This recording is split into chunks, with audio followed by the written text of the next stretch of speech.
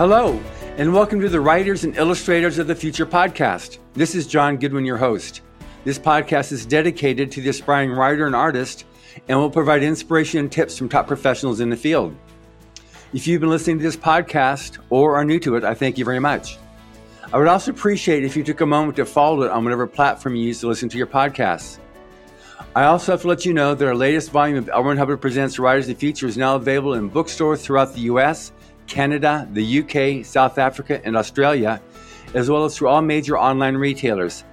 So whether you're looking to discover top new voices in the genre or are an inspiring writer or artist looking to see what these artists have done to win, this book is for you. Today's guest is Michael Johnson. I recently met up with Michael after not seeing him for many years in Frankfurt, Germany at the International Book Fair. While schedules didn't permit it there, we did agree to do an interview once back in the US. Michael has many years of experience in publishing, technology, and educational distribution. He is currently Vice President of Content at Benetech, a global company that creates software for social good in the areas of education, employment, and social inclusion. In other words, Michael assists in making your stories and art accessible to anyone, regardless of circumstances. And as this is the Writers and Illustrators of the Future podcast, I'm very interested to speak today about publishing trends as it applies to authors as well as artists seeking to get their works published. I also want to discuss accessibility, a term that is playing a larger and larger role each year in publishing. So with that, welcome, Michael. Thanks for having me, John. Always good to talk with you. Absolutely. So before we get into any questions, please give me an overview of your history in publishing, because it's amazing. Well, if long equals amazing, I guess that's true. So I've been doing this thing, which is the blend between... and storied experiences. Yeah, well, thank you.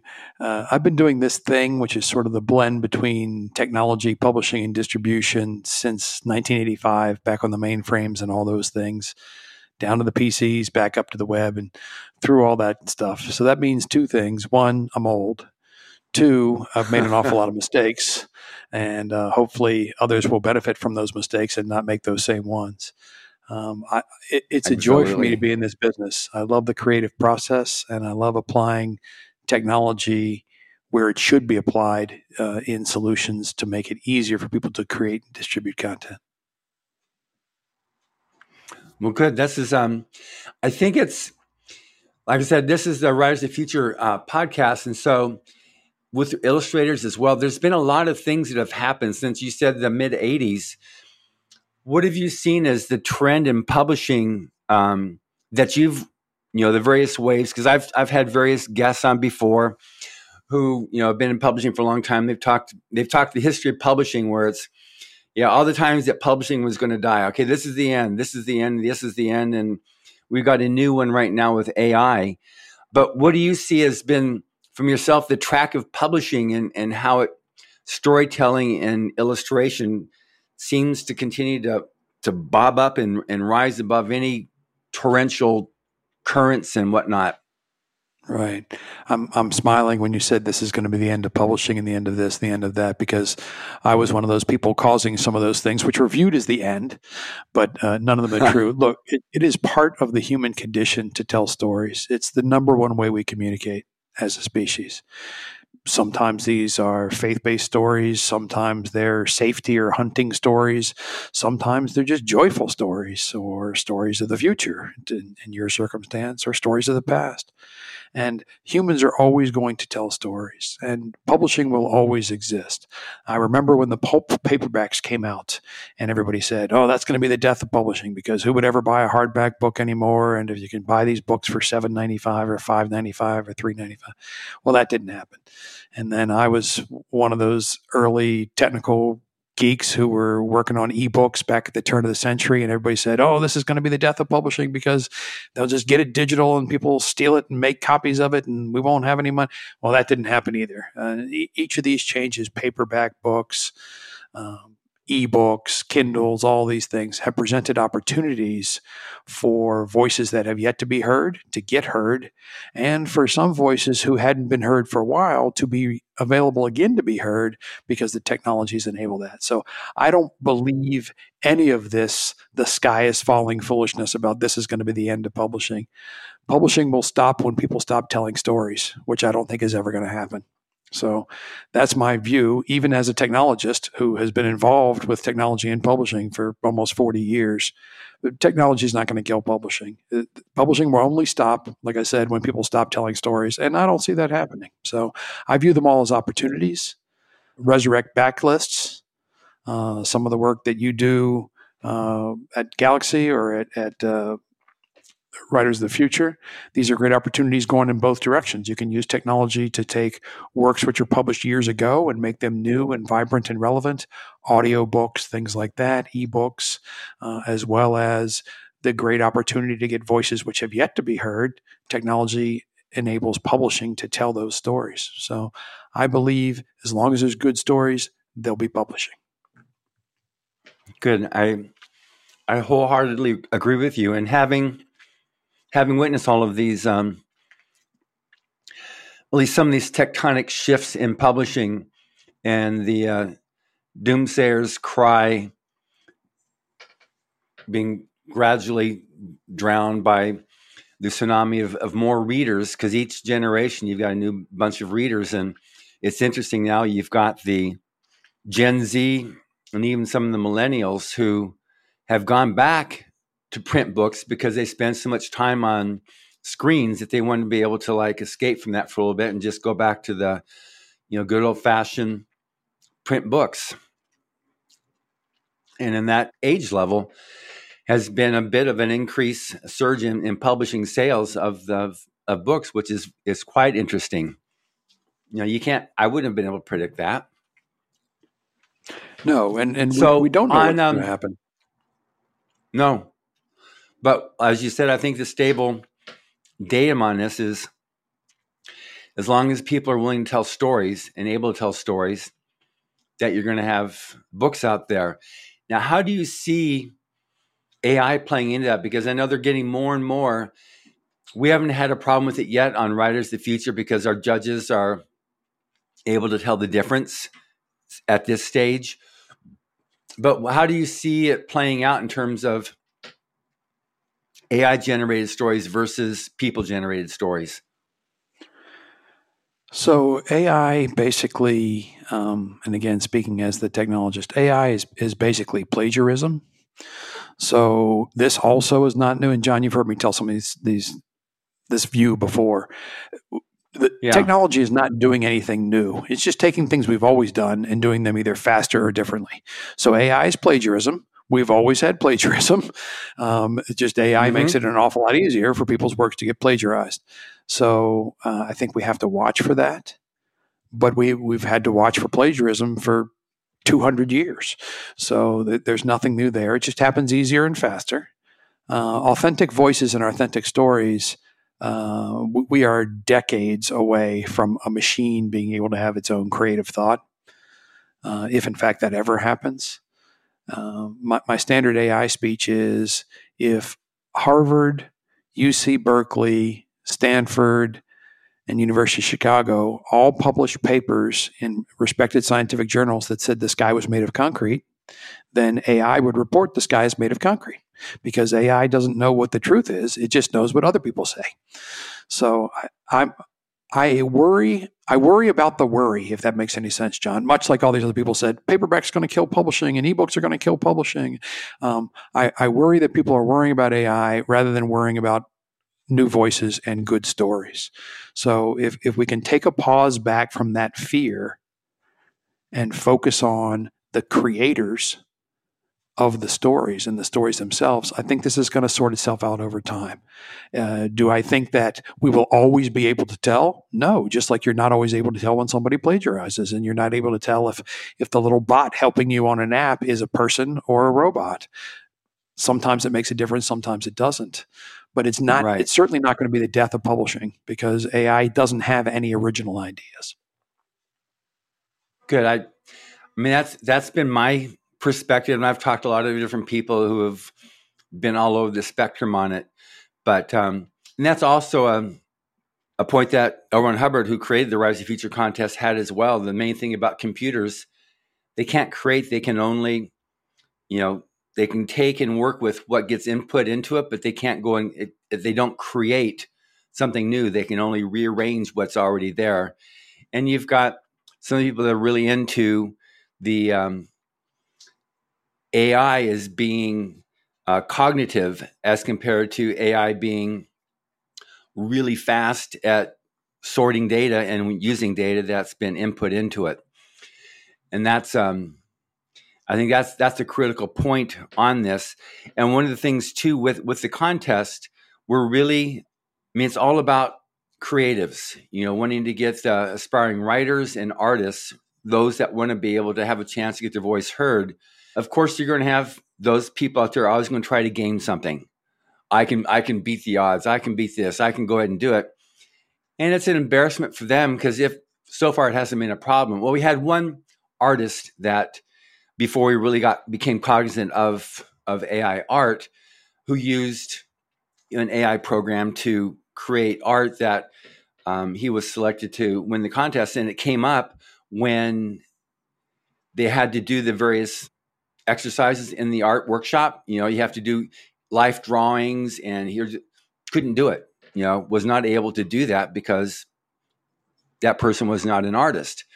They were one that they knew how to really work the prompts very well. And that was our inspiration to change our rules. And in writing, our judges are so well read that they can also tell plagiarism. But they also said, too, just the quality of storytelling from an AI story to a winning story is still, night and day. Yeah, I would agree with that. And, there are politicians, athletes, preachers, just people, butchers, of all walks of life who have their hand on the scale trying to find a way to basically cheat whatever game is being played. But authentic storytelling, like goes on in the 40 years of Writers of the Future, Writers and Illustrators of the Future, that a machine can't do it. A machine can't do it.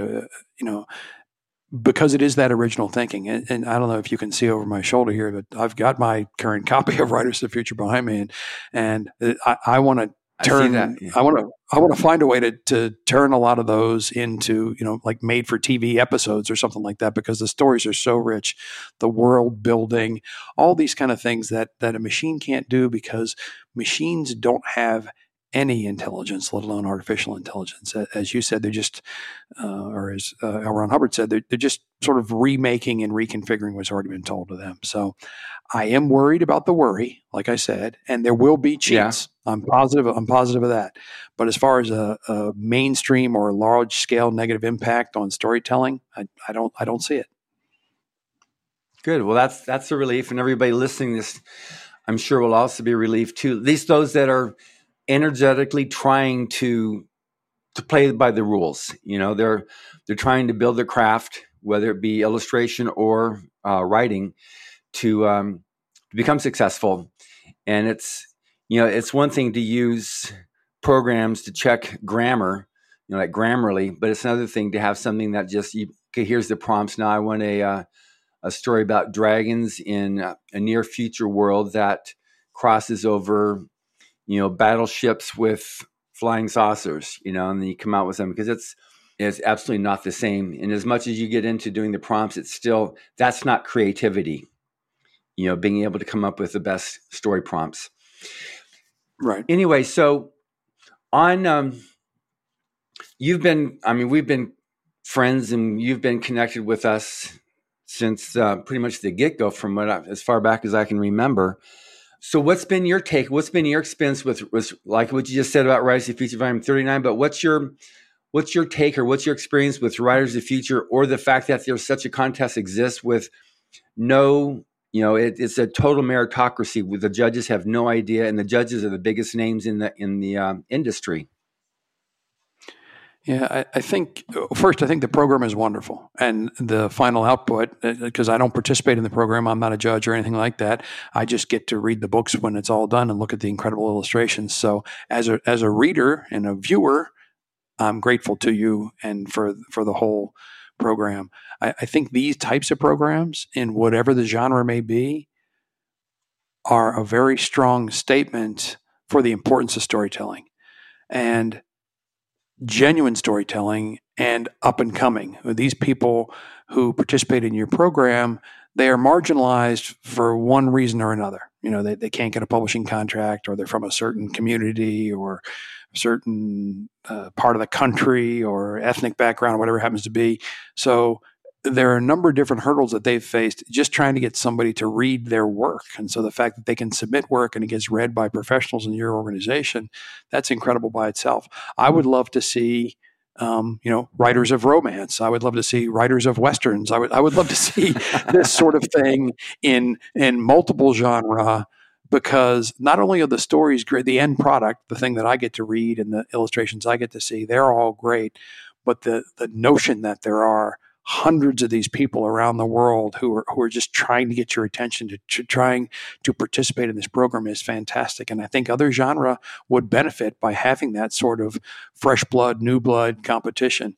I know all of the authors are not, brand new people who have never written anything before, or this is their first attempt, or they're 19 years old or whatever. I know there's a wide variety of people and people types represented in your author group and your illustrator group. Yeah. But the fact that you go through it and coming up on 40 years, John, I mean, that to do anything in this business well and consistently for 40 years is a big deal. So I know that's coming up. We're not there yet, but congratulations ahead of time on that.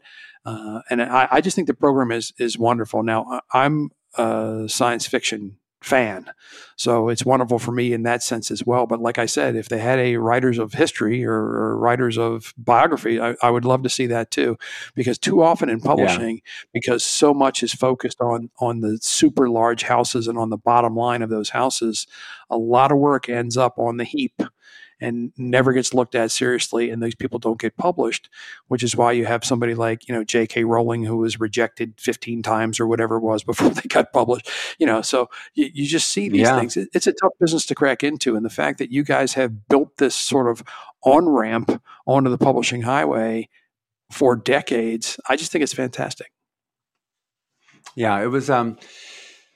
It's really proved to be a very brilliant idea that L. Ron Hubbard came up with back in 1983. And with the original judges, there's some of the most amazing mainstays of science fiction publishing have been the judges, all the way back from Frank Herbert and Anne McCaffrey.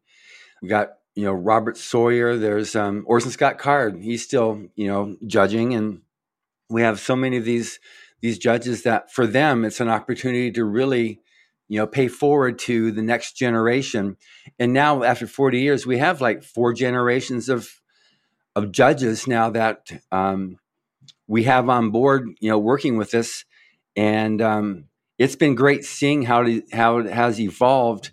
We're constantly looking forward to broadening the scope of what type of storytelling is available. It's become very obvious in the art contest that we have, the Illustrators of the Future, because we've had winners from all over the world, and the art in China is different than the art in Vietnam, is different than the art in Ukraine, is different than the United States, is different than Costa Rica, is different than South Africa.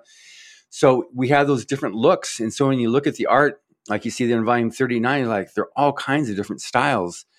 And so that's one thing I think is just one of my favorite things about this contest, is that it really is opening the door. We've got entries from over 175 countries. We've had winners from 50 countries. So it's just strictly, based upon the merit of the person's story or art.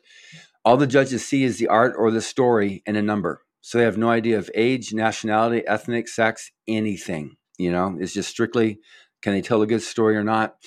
And it's amazing how well it's worked out. And for the most part, everybody that when they come out are just some of the most amazing people. They win the contest because of their quality of storytelling and illustration, not for any other reason. So we're really, to use a British term, quite chuffed at the at the results of the contest. and how it continues to grow. And now with this podcast, it's now 4 years old, and each episode now is well over 2 million listens each. And it just, I'm really happy and pleased with it. But like, we've got our forum has won the last 3 years in a row, best forum on science fiction competitions. And we've got our online workshop that we offer that's free, is had over 8,000 people. So it's amazing how it's gone on. I'm just curious, so you're a science fiction fan. Any particular L. Ron Hubbard story that you find is some of your favorites? Yeah, this may seem like an odd choice to you, but I think To the Stars is I love that one. I mean, you got Battlefield Earth, obviously, but To the Stars, super tight story, great universe building, not just world building, great universe building, and some deep thought. So it's not just space monsters, etc. It's okay when you take this journey.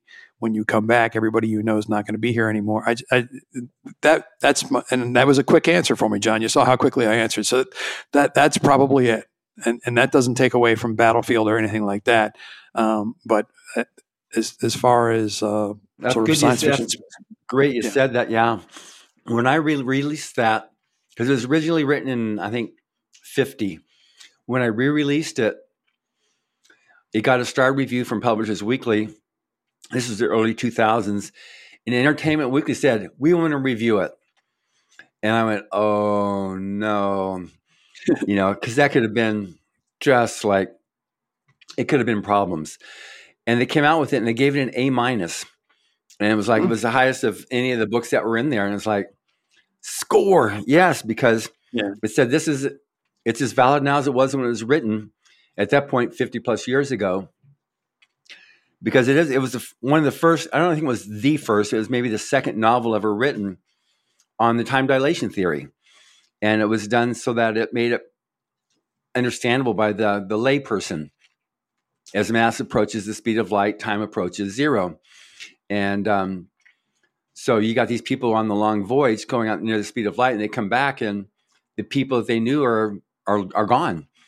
Yeah. But also what's good is religions have changed. Religions change, politics change. You just see like the evolution, and it gives a really good perspective. Because if you look at our history of the planet, that's what happens, And so when he put it there and just made it in a very, in a short novel format, you're like, wow, that really is what happens here. And it was, it's very gritty.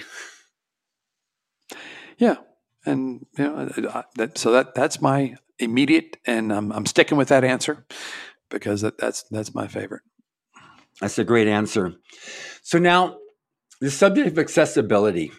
So I looked it up to make sure I really had it, and we're gonna dig into this because I think this is really important that people understand this and how to make their stories and artwork, what they need to do to make it accessible. But for those of you who don't know, accessibility can be viewed as the ability to access and benefit from some system or entity. The concept focuses on enabling access for people with disabilities or enabling access through the use of assistive technology. However, research and development and accessibility brings benefits to everyone. So that's my little Google search definition. So I'd like to dig more into that with you right now on accessibility. And I think it's becoming a law that pretty much in order to publish, you have to have your story or whatever you're doing accessible at some point in the not too distant future. So let's give me a 101 and then we'll dig a little bit deeper, please. Sure. So when we talk about accessibility for people with print disabilities, the first thing I think is important is identify what do we mean by print disability. So the broad answer, still brief, but the broad answer is people who are print disabled will fall in the following major categories. Somebody who is blind, someone who is low vision, someone who has dyslexia. And then there's a series of other skeletal or muscular or neurological issues which may cause somebody to have a print disability. The simple answer, and this won't play well on the radio, but the simple answer is I'm holding up my phone, right? So if I hand my Android to somebody and say, can you read this book? And the answer is no, odds are they have some sort of print disability. So in the United States of America, for 33 years, we've had the American with Disabilities Act, which protects readers in public institutions. So if you're trying to get digital information in your studies, the institution which is providing your education is required to give you fair and equal access to the content as the same as a sighted reader would have. Now, that's a law which is based on the American process of, if I feel my rights have been infringed, I have to file a suit. And what happens is universities all over the country get sued and they all lose because they're not accessible. It's pretty straightforward.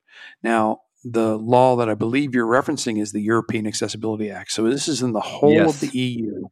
The law was passed in 2019 in traditional EU fashion. So it was passed in 2019, doesn't even come into effect until 2025. However, it's less than 600 days from today when this law comes into effect. And the long and the short there, I'm not a lawyer, the long and the short there is, if you are offering digital goods and services anywhere in the EU, they must be fully accessible, or else your entity is susceptible to a fine by the government. So it doesn't require a student or a parent or something to file a lawsuit. You would just be in violation of EU law. Just like, all the cookies banner comes up, says, do you accept these cookies or not? That's from the GDPR, which is the privacy, the protection law in the EU, which, just because it's on the internet, just happens everywhere in the world. The same thing will happen for content in the EU on the 28th of June, 2025. So I want to talk to your other point, which was very well made, which is, things about accessibility are done to address the issues of a certain community but benefit everybody. I'm going to give you 3 super quick examples, right? So the first one is, you're in an airport lounge or a hotel lobby or something, and there's a television on, but it's too noisy. You can't hear what the presenter is saying or hear what the score is, whatever. But there's a scroll going along the bottom that tells you what's happening, right? There was a car accident on the 1 or the 5 or whatever, or the score is 23, 24, whatever the score is. And that closed captioning at the bottom came about as an accessibility accommodation for people who have hearing disabilities. So it's the law in the United States. If you make a TV projection device, that device has to have the ability to do closed captioning. And if you broadcast in the United States, your content has to be closed captionable, or else you're in violation of federal law. But you and I and everybody else who's ever glanced at a TV screen or a monitor or any place else where we go and has that scroll across the bottom, we benefit. All humanity benefits from that accommodation made for a specific community. The next one, which is very deeply personal to me, and that's curb cuts and ramps instead of stairs. So as a guy who used to travel 100 days a year on the road, always with a rollerboard for the airplane, I'm a big fan of curb cuts, and I'm a big fan of ramps instead of stairs, because lugging that suitcase up and down is a real pain. And those accommodations came about because of people with physical mobilities, wheelchairs, walkers, things like that. You couldn't do curbs too high, stairs were impossible. So these accommodations were made, and the expense was added to the people who build the streets and build the hotels and build the office buildings, all that kind of stuff, to accommodate people with physical disabilities. Yet all of us, including me, and this is also true for people who push like baby carriages or anything like that, those ramps and those curb cuts are a big deal. So everyone benefits. And the third one, just to give people, I could go on all day, but we don't have all day, unfortunately. We got half an hour, so we're going good. Yeah, okay. Well, the third main area is the circumstance where all of the voice-activated assistants, so Siri or Alexa or any of those things, those came about by people who had different types of muscular or skeletal disabilities, and they could not interact with things that had buttons or pull tabs or whatever. The only way they could communicate was to be able to speak, because they might be paralyzed, partially paralyzed, or they may not have hands, or whatever the situation is. So all the speech technology that we talk about, Siri, Alexa, all of these things, all the assistants, they're all there to accommodate people who could only communicate using their voice and no physical matter. So these are 3 simple examples, right? Closed captioning, curb cuts, and the voice assistants, all of which were done to accommodate and treat equitably these disabled communities, from which all of us benefit all day, every day. So having said all that, when it comes to accessibility in book content, there are a bunch of reasons. The main reasons are probably business reasons, right? So the first one is 20% of the Earth's population has a print disability. So if you're publishing, you are automatically eliminating 20% of your target market because they can't read your book. They're just physically unable to read your book. So that's a bad I'm not a marketer, John, but that's a bad marketing strategy to consciously eliminate 20% of the Earth's population. So that's not a good strategy. The second one is the people who decide what we see on the internet, when you type into a search box what you want to see on the internet, they're taking these eBooks that have full accessibility metadata inside of them, alternative text for the images, long descriptions for the images, proper headings and endnotes, footnotes, glossaries, all those kind of things. If done fully accessible, those indexers of the internet can reach into your book and expose all sorts of discoverability. Let's just say you have a picture of John Goodwin in your book, which you should. Everybody should have a picture of John in their book. But John's probably not in the Onyx data feed that you're feeding Amazon or Barnes & Noble or independent bookstores. But if this picture of John Goodwin has the appropriate accessibility metadata, then the indexers can reach into the EPUB file, surface John Goodwin. So when I search for John Goodwin, your book might get discovered because you did a good job on that image description where it wouldn't have come up in the author title data feed in Onyx or any of those other ones. So, I mean, that's a quick overview. The big hitters that cause the problems are image descriptions.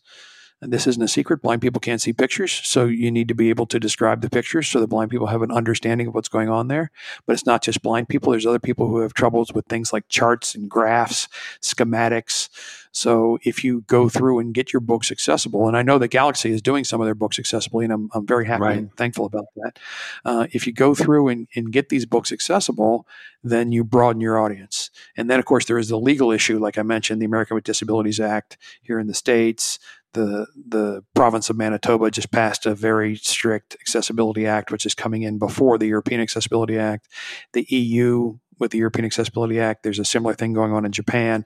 So around the world, global governments are putting these legal restraints in. But I don't want people to be motivated by the legal issues. I want you to be motivated by the 20% of the population issues, by the higher level of discovery issues.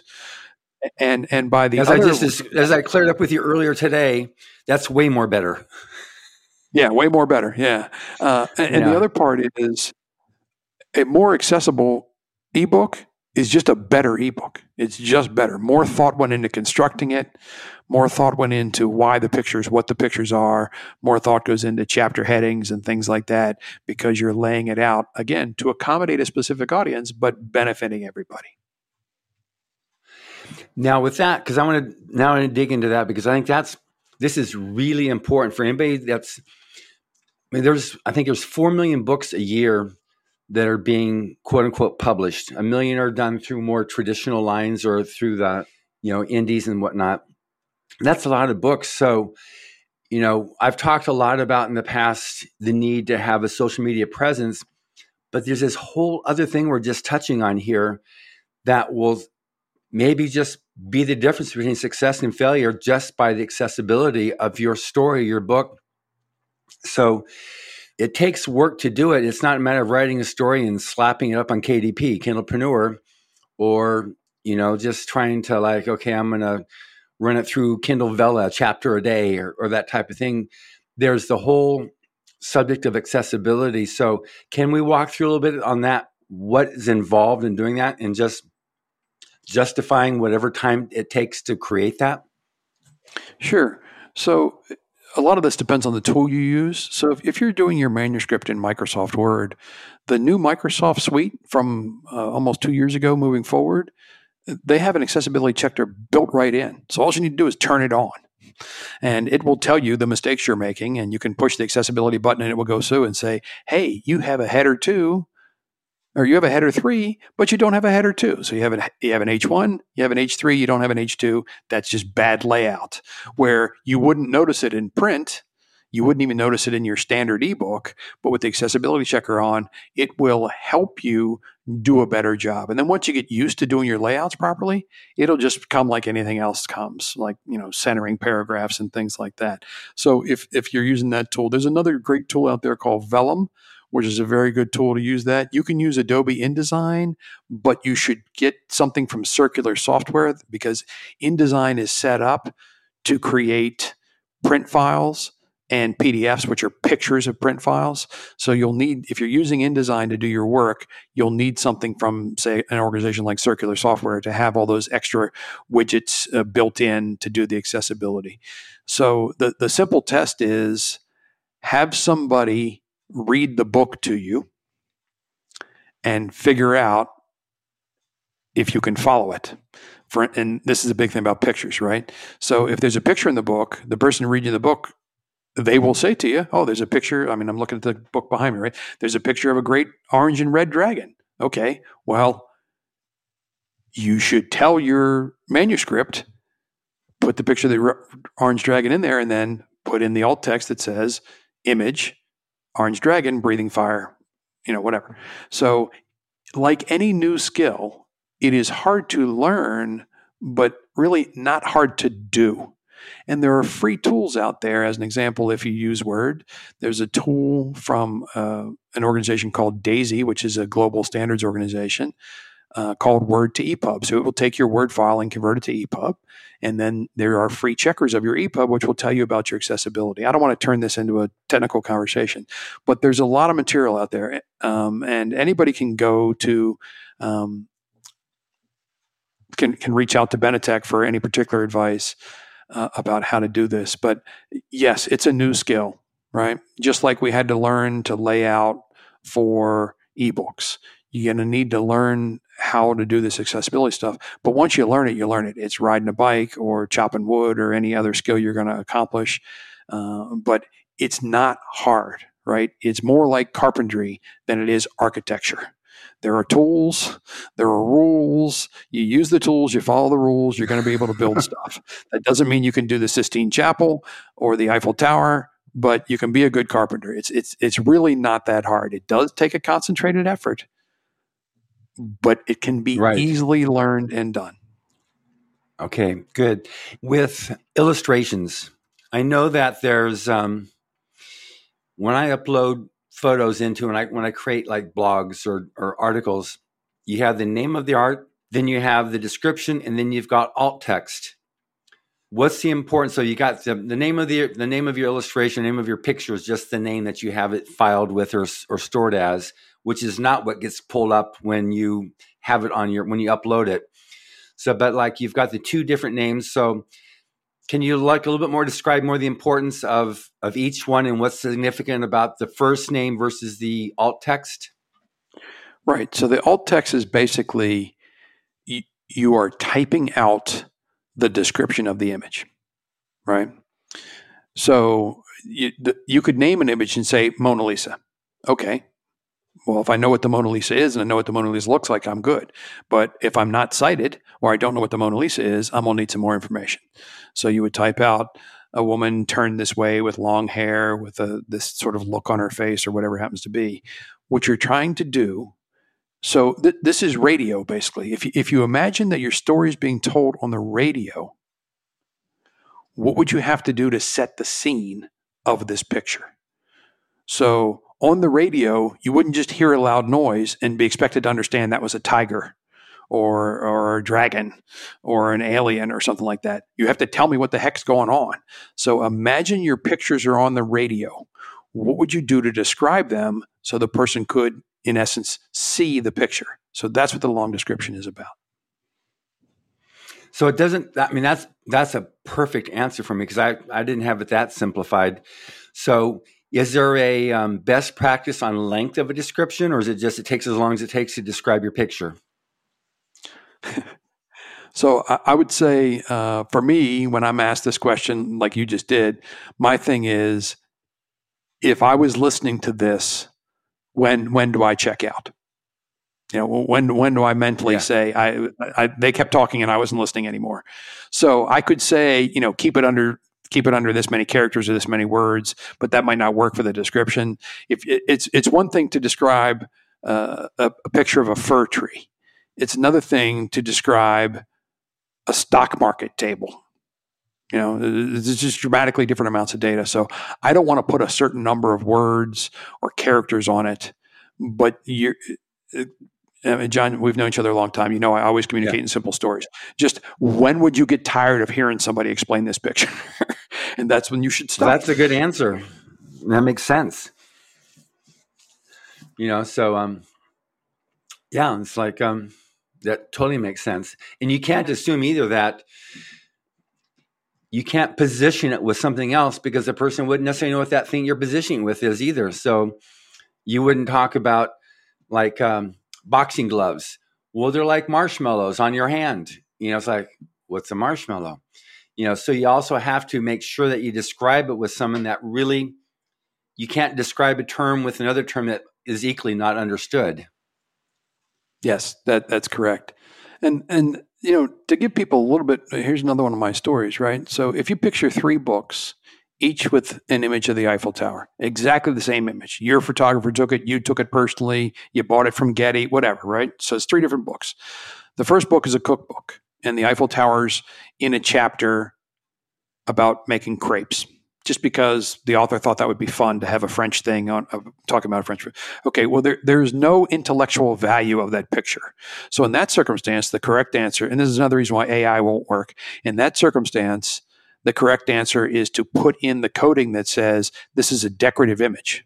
So nothing will be read to the reader because what the heck does the Eiffel Tower have to do with me making crepes? There's no intellectual value added, right? Okay, right. Same exact picture. Second book. This is a travel book, and the Eiffel Tower is in the chapter about visiting Paris. Okay, well, maybe you have something relevant to say. This is the Eiffel Tower. It's close to this. The closest metro stop is this. Don't go on Wednesdays because they're closed for cleaning, whatever it happens to be, right? So it's informational, and it fits around the surrounding text in the book that has to do with why I, as the author, put this picture in there on this page in this chapter. Same picture, different book. This is an engineering textbook for college, and we're talking about the structural strength of the tensile strength of structural steel. Still the Eiffel Tower, you're going to say something dramatically different. You're not going to say don't go on Wednesday because that's when they do cleaning. You're going to talk about all sorts of engineering formulae, which would make my brain explode. So again, another reason why AI won't solve this problem.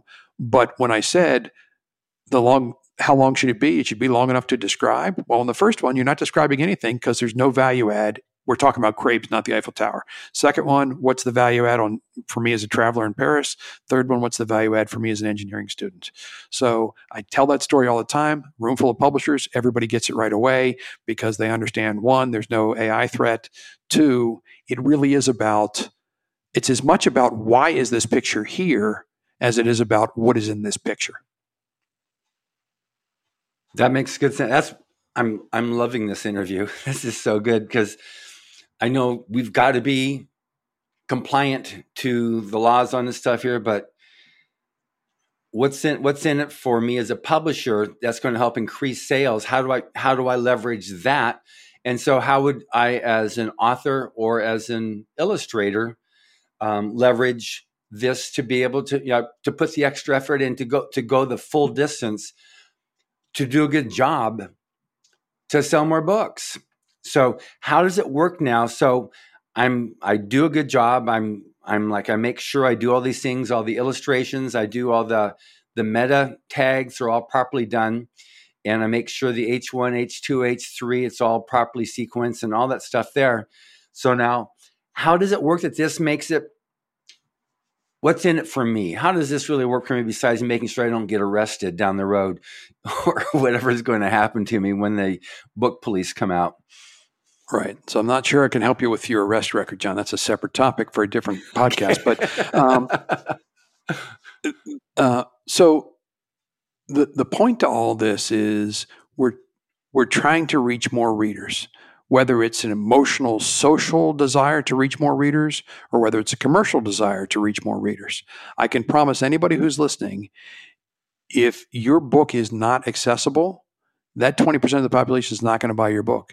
You might as well be in Cleveland, Ohio, trying to sell books in Chinese or something because people literally cannot read them. So what's in it for you from a commercial perspective, from how do you sell more units or whatever. Again, I'm not a marketer, but dismissing 20% of the Earth's population is just a bad strategy, right?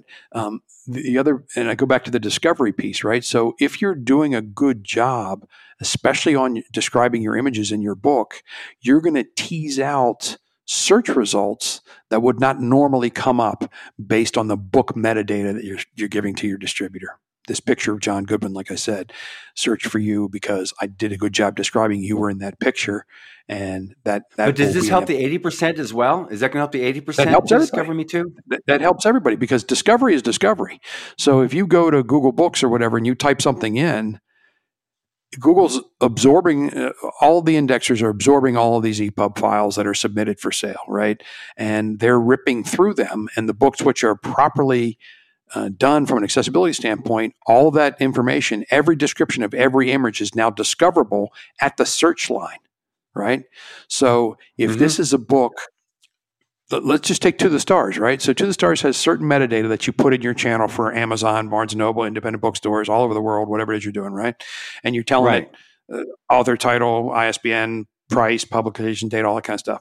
Okay, but a picture of let's just say there's a picture in that book of the minerals that they're going out to harvest as part of one of these. I don't want to give the whole story away, but it's part of one of these journeys that they're going on. Well, if there was an image in that book that had that mineral in it, and you had the alt text description that described that mineral, that's not going to show up in your feed to Amazon. That's not going to show up in your feed to Barnes & Noble. But it will show up from a discoverability standpoint if somebody typed in the name of that mineral. So these are the kind of things which are done, again, following my other examples about closed captioning and curb cuts and the voice assistants. This is done to address the ability challenges for a certain amount of the population, but everybody benefits. And I'm telling you, 100 days a year on the road, anybody out there listening, you spend 100 days a year on the road pulling a rollerboard, and you'll be the happiest person ever that there's curb cuts and ramps, right? So I'm not in a wheelchair. I don't have a cane. I don't have a walker, but I benefit as much as any of those people do with curb cuts and ramps. So everybody will benefit from this.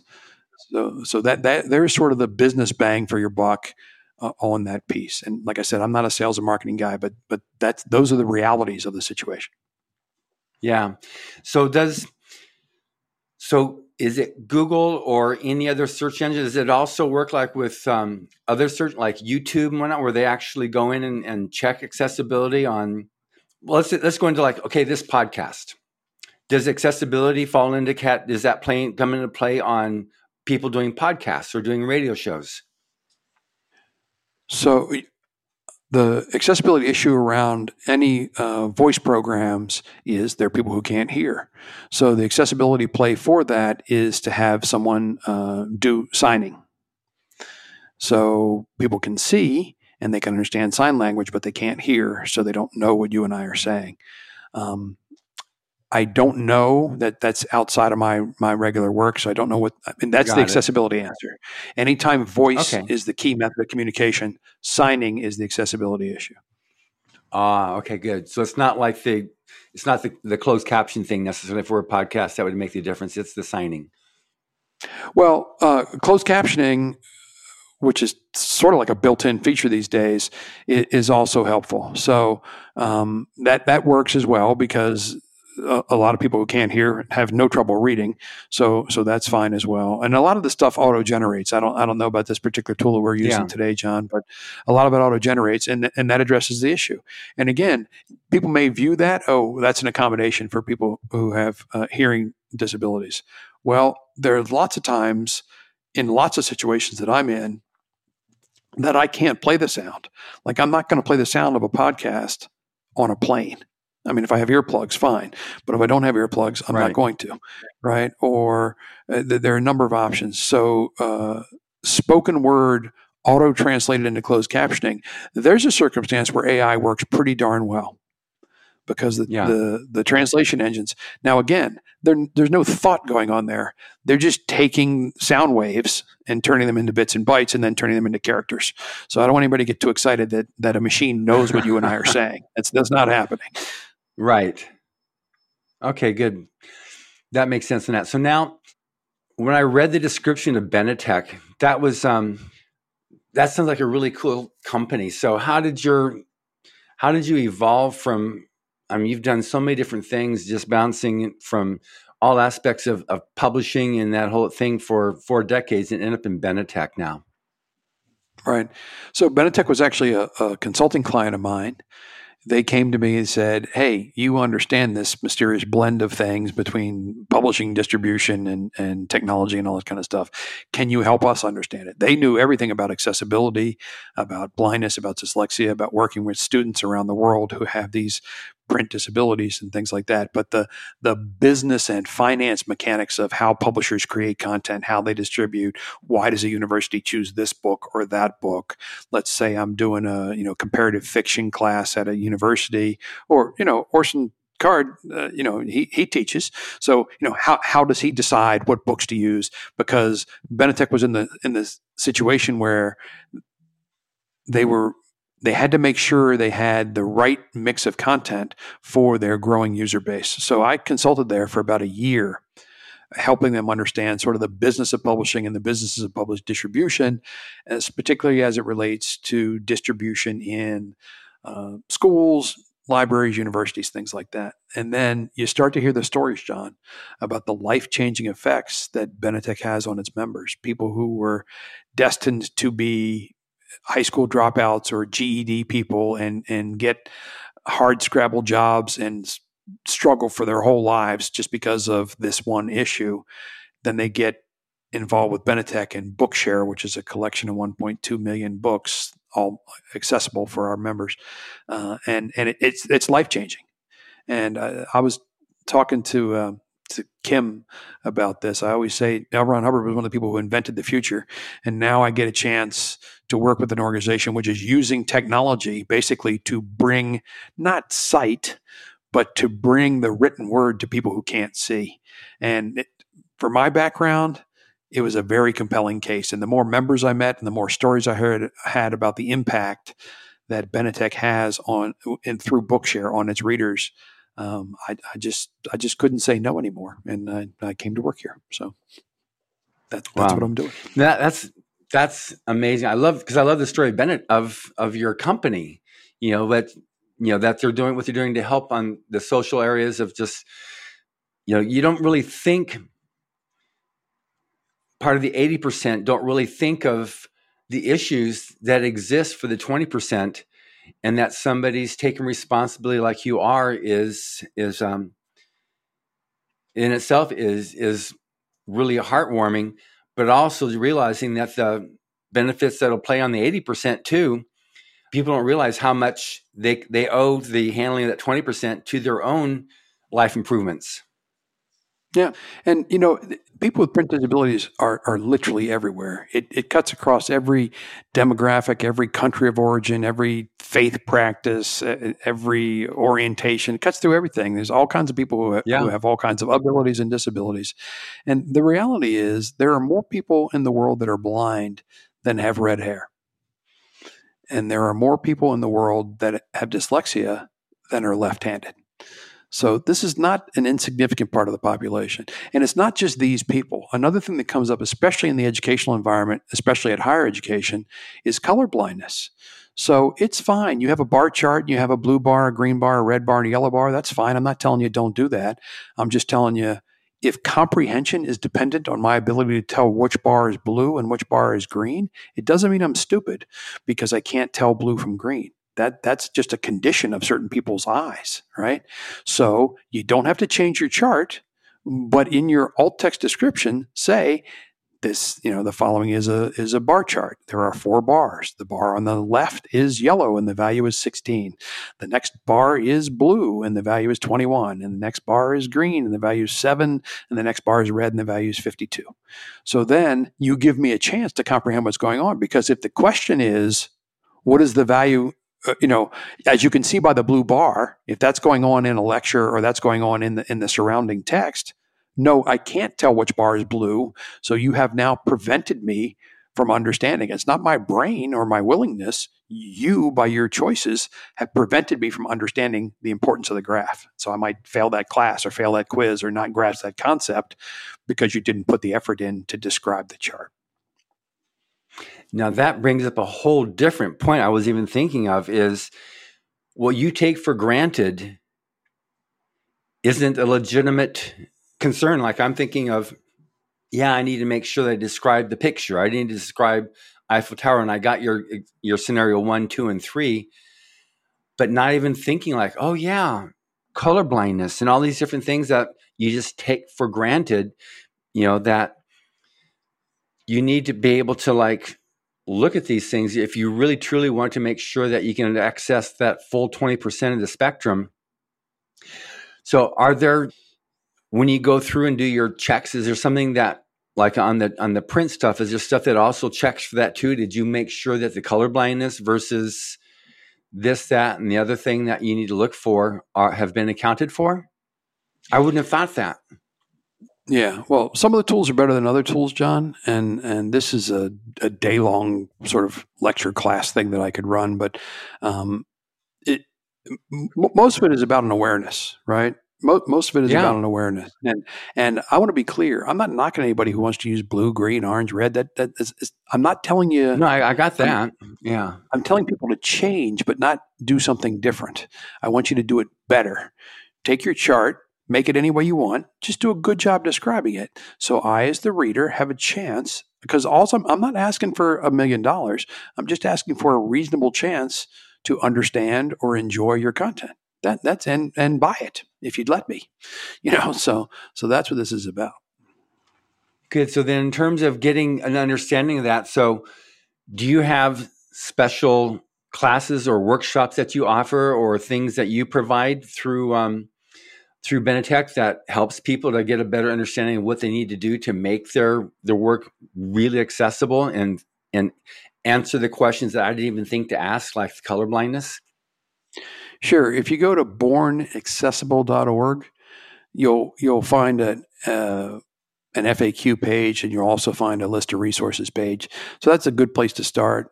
You should also look at the DAISY, which is spelled just like the flower, daisy.org, which is the global standards organization around accessibility.